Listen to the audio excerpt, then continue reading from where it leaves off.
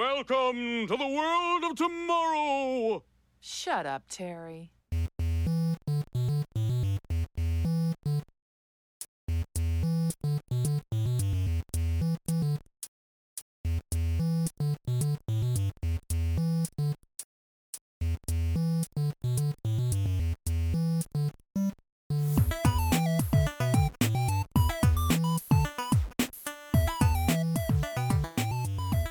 Welcome to Back to the Futurama, Season 1, Episode 1, the inaugural Futurama podcast, if you will. I'm Ben, and I'm here with Mike. Hello, everybody in podcast land or podcast land. Are we really going with that? Oh, I'm going with Okay. it. It's Twitter official, my friend. Okay. It still makes me think of the Pizzone. Mm-hmm, yeah, the very important Pizza Hut branded calzone, the Pizzone. Okay. That's what we're going Holding with. back the Munch Squad right now.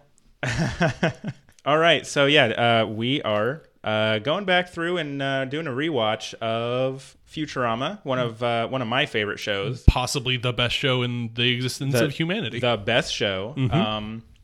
I don't know about Mike, but I've seen it probably 20, 30 times all the way through because I listen to it, watch it a lot as kind of like background music. Oh, absolutely. Background. Not well, I mean, music, when you do it that way, you know most of the jokes already. Like, you don't need to be fully there. You can just be like, I'm writing a novel and listening to the Futurama, and haha, Zoidberg's funny. Yeah, all those novels that I've been all those writing. novels that been a very well established author at this point. I do have over 60,000 tweets. Mm-hmm. So see, you can just mash all of those up into a book. I would not read that book. Yeah, you're probably right. Okay, so anyways, we're just gonna go kind of through episode by episode, is I think kind of what the plan is. So today we're talking about Space Pilot 3000, the first episode. I think first of all, my first point is that I'm really glad that they did not just name the first episode Pilot. Yeah. Because I hate when TV shows do that. Yeah, it's kind of just like, well, that's what it is, but you could have said it's something else. Yeah, exactly. Where this one gives it another nod to the kind of the setting that they're building, which I mean, I don't want to jump ahead, but they really build like this. Throughout the episode, they kind of like hint at things that are coming. So, like you can see in the intro, you can see some of the characters we may not have met yet. We can see the whole of, New York and things like that. So I think they really had an idea of what this place and what this series was going to be.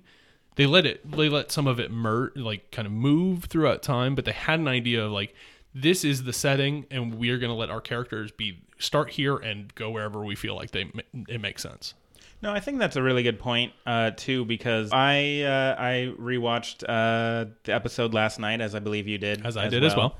Really looking for details to talk about, and I think kind of like what you said, they really do set up a good kind of setting, just kind of a visual style. They knew exactly what they were going for. Mm-hmm, absolutely. And they do a pretty good job really showing off everything. You get the tube transports, you get the weird skyscrapers, you get people dressed in weird clothing, like those clothes that are just like sensor bars over all the naughty bits. Yeah. You get owls as pests. Which I think is fantastic, the way they've already with the pests, the rats, gone. But owls. And you can see this in the opening intro where it's like they have the owl be gone or whatever it is as an ad. And that's not even a major detail ever. It's just a little gag they throw in and continue to refer throughout the run. Yeah, no, I definitely agree with that. And like you said, we get to meet a lot of the characters, not all of them. Actually, not really. No, now well, that I'm thinking about it, not really. We don't get to meet a lot of them. We only get to really meet those that work at Applied Cryogenics. We get to know a little bit about Fry's, origin story in the year 2000. We get to meet the main three, Applied Cryogenics and the past. We don't get to know the kind of wider things, although they do have Zoidberg, Hermes, some of the other characters in the main credits. We get kind of an intro to everybody like right off the bat in episode 2. But, yeah, it's true. But yeah, right off the bat, it's just It's a tight story about, this is the core of the story we're about to tell. There's other things on the fringes, but you don't have to necessarily, for right now, this is what we want to push to you. Absolutely. But no, I do think they do a pretty good job of setting everything up. And I think honestly, my only big complaint with the first episode is that some of the voice acting really isn't dialed in yet. And, oh, sure. And as somebody I who think, as a pilot, you can give it some leeway, especially knowing how long it ran and how the kind of the character voices evolved over time. Yeah, absolutely. It's one of those things where because I have seen it so many times, I expect particularly Professor Farnsworth. His voice is just really not dialed in yet, and it will never stop bugging me. Sure, but it also gives him two very important lines within the show, the showing off of the important bits of wire, because very important throughout the run. But they also start with his exciting new catchphrase, "I'm already in my pajamas," which he says all over the place. You can buy all the T-shirts. Well, so I mean, he says it in a couple of episodes in like season 1, but that's really a catchphrase that really doesn't catch on. It super did not catch on. If you read a little bit about like the production, that they really intended that to be an ongoing like catchphrase. I mean, you can kind of tell, even just not even knowing the production, but like reading or just even like watching it, like that's definitely a laugh line that ends, that seems like it's going to want to continue. Right. And unfortunately, not to get too spoilery yet, it's not really a catchphrase that truly catches on.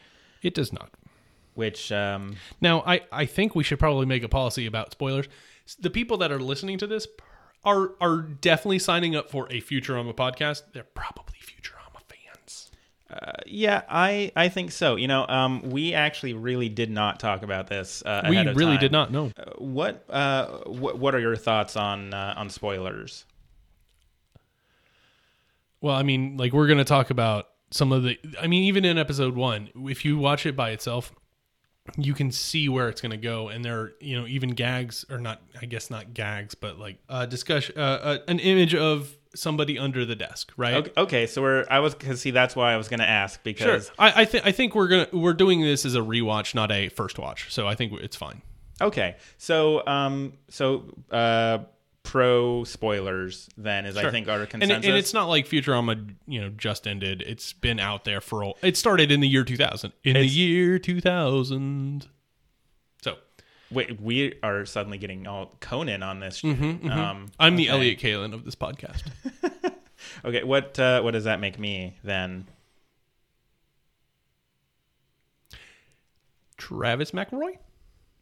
You know what?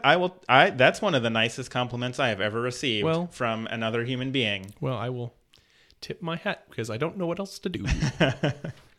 Well, okay, then, if we're going to talk about spoilers and who may or may not have been under the desk, I've actually always kind of wondered, because I didn't notice the first time that I watched. Obviously, I mean, it's such a fleeting thing if you're not looking for it, right?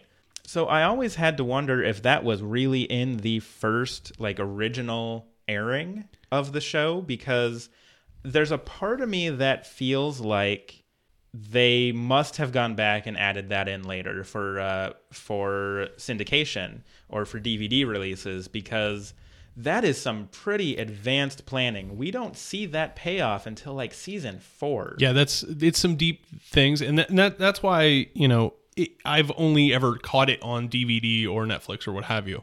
So that's an interesting point. I would imagine, based on some of the other stuff they built in episode 1, that they would want to have something in their back pocket that they could always come back to for why.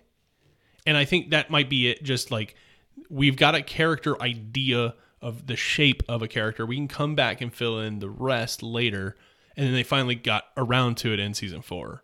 Yeah, except that, I mean, it's it's pretty obviously a Nibbler sort of outline, and we meet Nibbler in like episode 3. Okay, so they already had the Nibbler concept. They had that idea. They didn't. I mean, they could have done an incredible slow burn on getting Nibbler into the position where it makes sense why he was under the desk to begin with. I mean, if that's true, my my hats are off to those guys, because that is an incredibly long play. Absolutely, and I mean, knowing the people that, or at least hearing some of the people that have worked on Futurama, like David X. Cohen, just knowing how smart and intelligent they are. I mean, if we really want to talk about it, there's a theorem based on Futurama, so I know they're smart, and I know they wanted to. I imagine that they would have done this for a reason, not just like, oh, slap it in at the beginning because now it makes sense.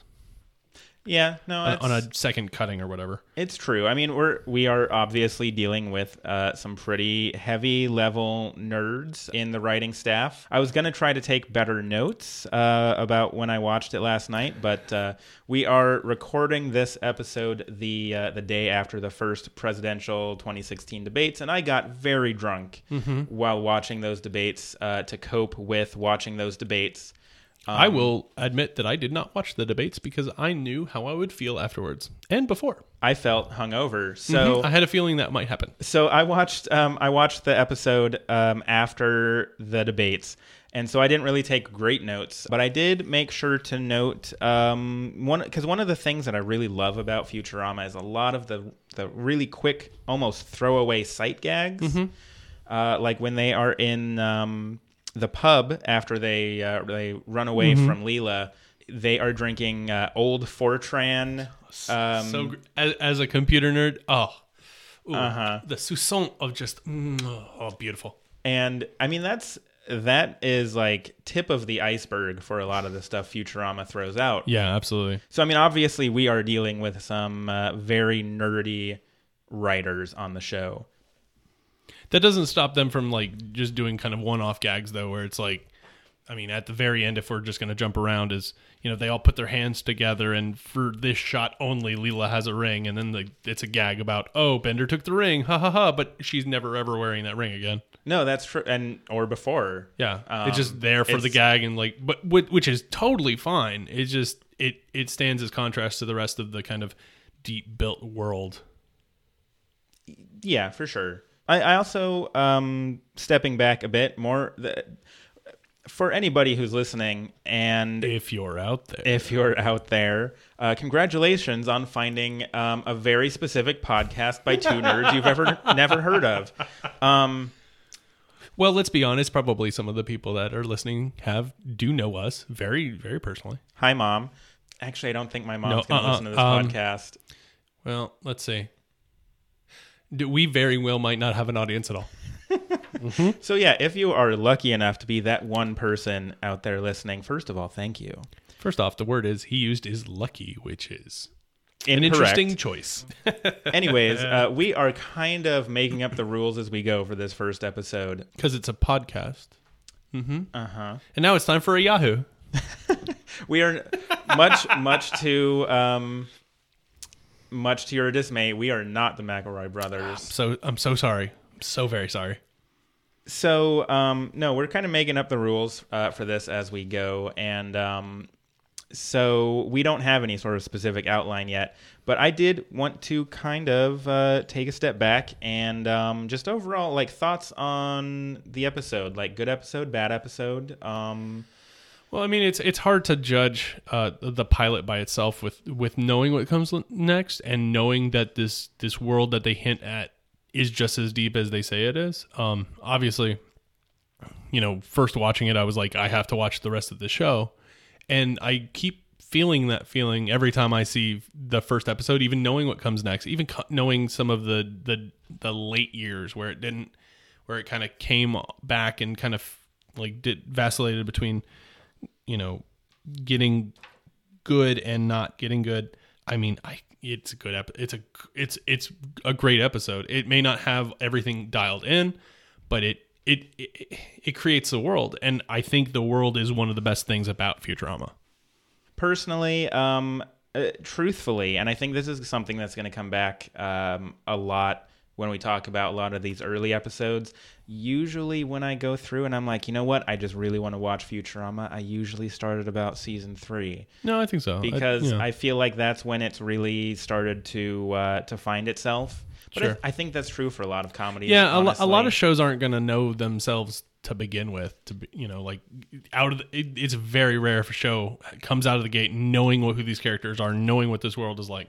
And in fact, having Futurama have half of that already, or even know a lot of the characters too. Like, maybe it's not dialed in, but it's close. Yeah, that's true. I think there are a lot of shows that, while quite good, I don't think they really find their footing as quickly as Futurama did. Mm-hmm. One of my favorite shows of all time, Parks and Recreation, fantastic absolutely, show. yeah. But the characters that you've kind of fall in love with don't really actually become those characters until like season 3, season 4. Yeah, and I every time I recommend Parks and Rec, I always say, just don't worry about season 1. Come back to it later. Start with season 2 and can just go. Right. But you don't. I personally don't do that with Futurama. Right. I say at some of the end bits you can probably miss and be okay, but there's a good the golden years are surprisingly wide. So, and it's not that I don't like the first 2 seasons. It's just most of my favorite episodes are after they stop pulling punches and they're not afraid to get a little bit sad. Yes, I think that Futurama has a very good sense of not only when to, but how to tug at those heartstrings. And that they do, but they do. We will get back to that. Oh boy, I am going later. to tell some stories that is going to get me in trouble with my wife. I'm very excited. I'm actually kind of excited for that too. I don't imagine she'll be listening to this podcast. Oh, I sure hope not. I am not going to play Jurassic Bark for her. I'll tell you that right now. Jurassic Bark was actually my Wi-Fi password for a while because that's a good Wi-Fi password. I knew that I would never forget it. Oh man, I don't even have a joke. That's just good. Yeah. God, first episode we're already talking about Jurassic Bark. Well, I mean that the world is built that this can happen. That they can do things like that. That I can't say no to the way they paved the foundation because it works. Mm-hmm. So yeah, overall, going back to my original point, a long time ago. No. We didn't go off track at all. I give the pilot a solid B. Mm-hmm. I think it's good. I just don't think it's among the best. No, I would not say it's a peak Futurama episode either. I didn't realize we were grading the episodes, but well, I mean, I think I kind of think it's hard not to, honestly. I mean, yeah, I guess you're right. I mean, like even good, you can probably I guess around the B. Around the B. Around the B. Got to get around that B. Got to go for the reach around. Oh, got to go for the reach around on that B. Yeah. Well, so if I think we're done with the kind of top, like the top level view or whatever. Yeah, for sure. I find it really interesting to see as Futurama goes from 2000 to what was it? The last episode, like a couple years ago at this point. So yeah, I don't remember. 2012 or Sounds something like about that. Right. And just watching how, in 2000, having 2D and 3D assets kind of interact with each other in a scene to where it started at. And you can kind of see it in the suicide booth scene when you can see the 3D, suicide implements coming at them. And it's kind of like oddly in the frame to how they use it later on when it just seems natural. No, I think that's pretty true. Although I will say that off the bat, I mean, they were actually mostly on point for a lot of those 3D sort of technologies. Sure, and I think that's because they knew what they could do with the 3D that they could do at the time. Because 2000 the way that 3D looks now compared to 2000 is wildly different, and to have that much money on a pilot for a budget on a pilot It's kind of I crazy. mean, it's Matt Groening. He's like No, I agree. swimming in money like he's Scrooge McDuck. Probably. Probably. And probably, Fox, until it decided to move it around on the channel all the time, so it couldn't find an audience, gave him a lot of money to make this happen. Yeah. Because Fox moved around that time slot a whole bunch. Well, it's Fox. So No, you're right. What is Fox going to do other than move it around? Firefly. Oh, Excuse me. Boy, I don't know why we were both coughing. Just a bad case of being really sad about Firefly.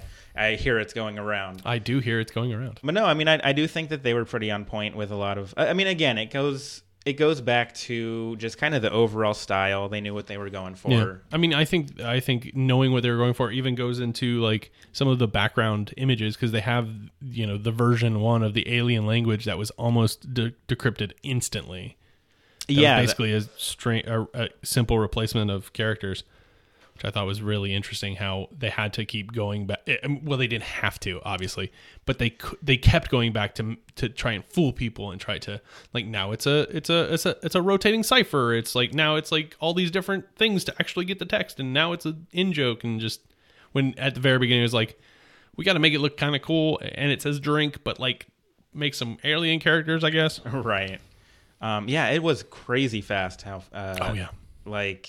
Almost, like you said, almost immediately. We should try to find one of those people that did it and ask them, hey, was Nibbler in the first scene? Because they definitely watched it then. Oh, yeah, probably. They probably have it on some man. VCR, VHS tape. Oh man, somewhere. if we could get a VHS tape of the pilot, I bet it's exactly the same. I would have to get a VCR. Well, where would you do that now? Where would you get one of those? I mean, we are in Portland. That's true. Dream of the 90s is alive in Portland. Yeah, I guess you're right. Yeah, I guess we could probably find an artisanal VCR, so we can put our VHS in, and GMO free. GMO free. Oh, absolutely. So okay, favorite moments Favorite moments or favorite quotes. I know you said you brought a lot of. I mean, like, you can. I've got quotes for days. There's at least 3 on that page, and then another. So I've got 4 quotes. Just really big writing. My chicken scratch is amazing. I mean, obviously the way that it starts with "you stink, loser" is just fantastic. When Fry is doing this kind of like in space, no one can, and then the gorilla pops out, and then and then the kid just tells him he sucks, and it's fantastic to me. Also, I'm just gonna throw this out right away. I love how many Donkey Kong references there are throughout the entire series. Yeah, and it just starts off with it really does. Like Monkey Fracas Jr. is, I believe, the name of the arcade. Yes, it is. That's fantastic. Oh, it's so good. So yeah, one of my favorite quotes from Fry in the episode is when he comes out of the tube, and after the "Welcome to the world of tomorrow," which is not one I wrote down, but it's kind of you have to do. It's a classic. Yeah. Is when he's talking to Leela before they get on the probulator, and he sees outside and it says it's Happy New Year 2999, and he asks, "Is it really that?" And then when Leela says yes, it is, he's like, "Oh God, my God, 1,000,000 years." It's like, that's not how math works. That's orders of magnitude off. Like, very, very wrong, my friend. This is fantastic. I can't not think. It's just incredible. Another one in the suicide booth itself, when the suicide booth is like, "How would you like to go? Fast and painless, or slow and horrible?" "I'd like to make a collect call." "You've selected slow and horrible," and it's just. Bender, good choice. and it's just that, like, yes, making a collect call is slow and horrible. Although, Futurama called it, even back in 2000, phone booths are not a thing anymore. Oh, they're super not. Suicide booths have not cropped up since 2008, as originally predicted. We don't have Bender bending girders to 30 degrees, 32 degrees, 31 degrees. Uh-huh. So we don't have the technology yet. So, I mean, it's not so much a quote, but one of my favorite gags in the whole episode is they come back from commercial and his arms have fallen off, and he somehow puts his own arms back on. And then Fry even calls it out, and he's like, I don't know how you did that. It's a fantastic little sight gag that they do. And I feel like they do that somewhat often. Well, like I said, I'm all about the sight gags, which is why I love Futurama as much as I do, because there's a lot of great sight gags. It's dense. Yeah, I just really like when they're in the pub, like you mentioned earlier, drinking the old Fortran, and then Leela is outside of Ozorgnax's pub, and then Fry's trying to get Bender not to look at her, and then Bender's like, I'm not looking, and then his eyes telescope outwards towards it. That gag never gets old to me when he kind of like zooms in on a thing outside or that he's looking at. Oh man, I love this show. Honestly, Bender is just a great source of sight gags throughout. Well, you can do a lot of things with a robot that you can't necessarily do with a humanoid. That describes my sex life. Oh, Ben. Oh, Ben. I don't have a good follow up for that. No, I don't. I don't either. I'm just going to change the subject. I don't. There is one thing about the pilot I'm not a huge fan of. But all right. I don't know how. The show would be a whole lot different if they had not done this. And they just kind of negate the career chips totally after this episode, and even at the very end when he, it's I'm gonna be a delivery boy. And he's like, well, the whole plot didn't need to happen then. That's great. And they just dropped the career chips all pretty much instantly. It comes up again in one episode. Right. But otherwise, it is a world without career chips. Well, they're there, obviously, but no one seems to give a shit. I don't know. There are a lot of episodes where people get fired or... but they don't get fired into the sun, as is referenced in the first episode. I'm about to make so many excuses for the people that wrote it, but maybe it's just that, it's something to scare the new people. But it's even then, it doesn't make any sense that everyone would have it, and in the contents of the Space Swap stomach, they would be able to find it. Right. Well, I mean, that's another thing that I think is worth bringing up, because you're right, they completely negate the existence of career chips basically as soon as the episode's over. Yeah. But they still have the continuity to acknowledge seasons and seasons later about the Space Wasps. That's true, yeah. And, seasons and seasons later, Nibbler under the desk. Yeah. So it is weird that's the one thing where they're just like, we'll bring it up in one singular episode when it drives the plot of the entire pilot. Yeah, it's interesting. It's just a silly sight gag, but I love when Bender gets frightened and he drops a brick, a literal brick. And it comes up, and every time it's just so funny to me.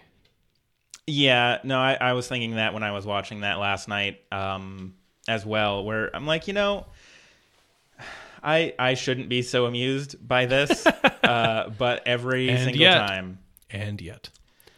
My last thing I really want to call out is the fact that they called the current day, our current day, the one that we're living here in Portland, the Stupid Ages, and seems hard to disagree sometimes. I did watch the debate last night. It's true. That's pretty much all I've got on the pilot. Okay. I mean, I think it's a pretty good synopsis overall. Yeah. Like I said, I mean, it's not my favorite, but it does a good job setting up everything. There's a lot of good visual gags. It sets up the style, like we said. Yeah. For the Zoidberg fans among us, notably you. Notably me. Zoidberg's not in it yet. There's only one problem. Not enough Zoidberg. When I'm watching Futurama, I think, where's Zoidberg? So Zoidberg is the Poochie of... But better. Okay. Mm-hmm. Because he's actually a good character. Oh, okay, so... I'm not going to get into the politics of Itchy and Scratchy and Poochie. Well, it is a Matt Groening thing, so we could... It's definitely Futurama adjacent. I mean, we got to do something after we run through all of the episodes of Futurama. That's true. We could do it. We could literally tie our lives to The Simpsons and do that until we die. I don't have it in me to do 26 seasons of anything in my and life. Continuing. Shut up. It's still going. No, shut up. Sorry, I have maybe strong opinions on this. No. You strong opinions about Simpsons? No, of course not. I think that about sums it up. I think so. I don't think there's a whole lot else that really needs to be said about the pilot. Agreed. Again, it's a pilot. You know, everything is always going to be a little bit weird in a pilot. Right. Like I said, you know, the one thing that really bugs me is Farnsworth's voice. I mean, again, we went over it. Yeah, I think that's about it. Okay. Do we have any segments to do? Like, do we have letters from listeners? Or do we have? I could read some texts from my wife to see if anything interesting is happening. No, they have not. You know, that's a good point. We should probably go through and like set up an email or something. So Or like a Twitter, or like a RSS feed, at least. I mean, that's all. Here's an MP3 happening. world. I'll just put it on a GeoCities website. That would work for the 2000s, though. It's true. It's all. GeoCities has gone the way of phone booths, though. So. That's true. No, we'll get all of that stuff going. My favorite part is we're talking about it on the podcast, which people will only be able to listen to once we get all these things going. Look, I'll go back and edit in that the email address to contact us is backtothefuturamapodcast@gmail.com. And you may or may not be able to follow us on Twitter at twitter.com/backtofuturama. We may or may not have a Facebook page at. We don't actually have a Facebook page yet. And like and subscribe on iTunes? I guess. That's a thing, right? Yeah. That's iTunes. SoundCloud may be a thing. You know, Pocket Casts? We use Pocket Casts. I use Pocket Casts. Talking about what podcast is like probably the most boring thing to listen to ever. Welcome to the podcast about podcasts. Welcome to Meta Podcast. The Meta Podcast about podcasts. Brought to you by podcasts everywhere. This is National Public Radio. That's a pretty good voice. Thank you. Anyways, Maybe I missed my calling. Maybe I should be on the radio. We'll see what the fans have to say. We'll see. Hey, tell me what you think. Go to our Twitter page at twitter.com/backtofuturama. and we'll see what you think. Okay, no, I think we're done. But no, seriously, if you did like this episode, let us know at hopefully one of those addresses that I'm That you editing will in. definitely not later. edit in ever. Nuh-uh. We're kind of making this episode up as we go along. I think we'll have a little bit more, everything more tied in a little bit better next time. Or maybe not. Or maybe not. We Who might knows? go on a 30-minute tirade about the politics of Poochie. Well, that wouldn't be different than how we usually talk about anything anyway. All right, everybody. I think that's going to do it for the first episode of Back to the Futurama. I'm Ben. I'm Mike. Goodbye from the world of tomorrow.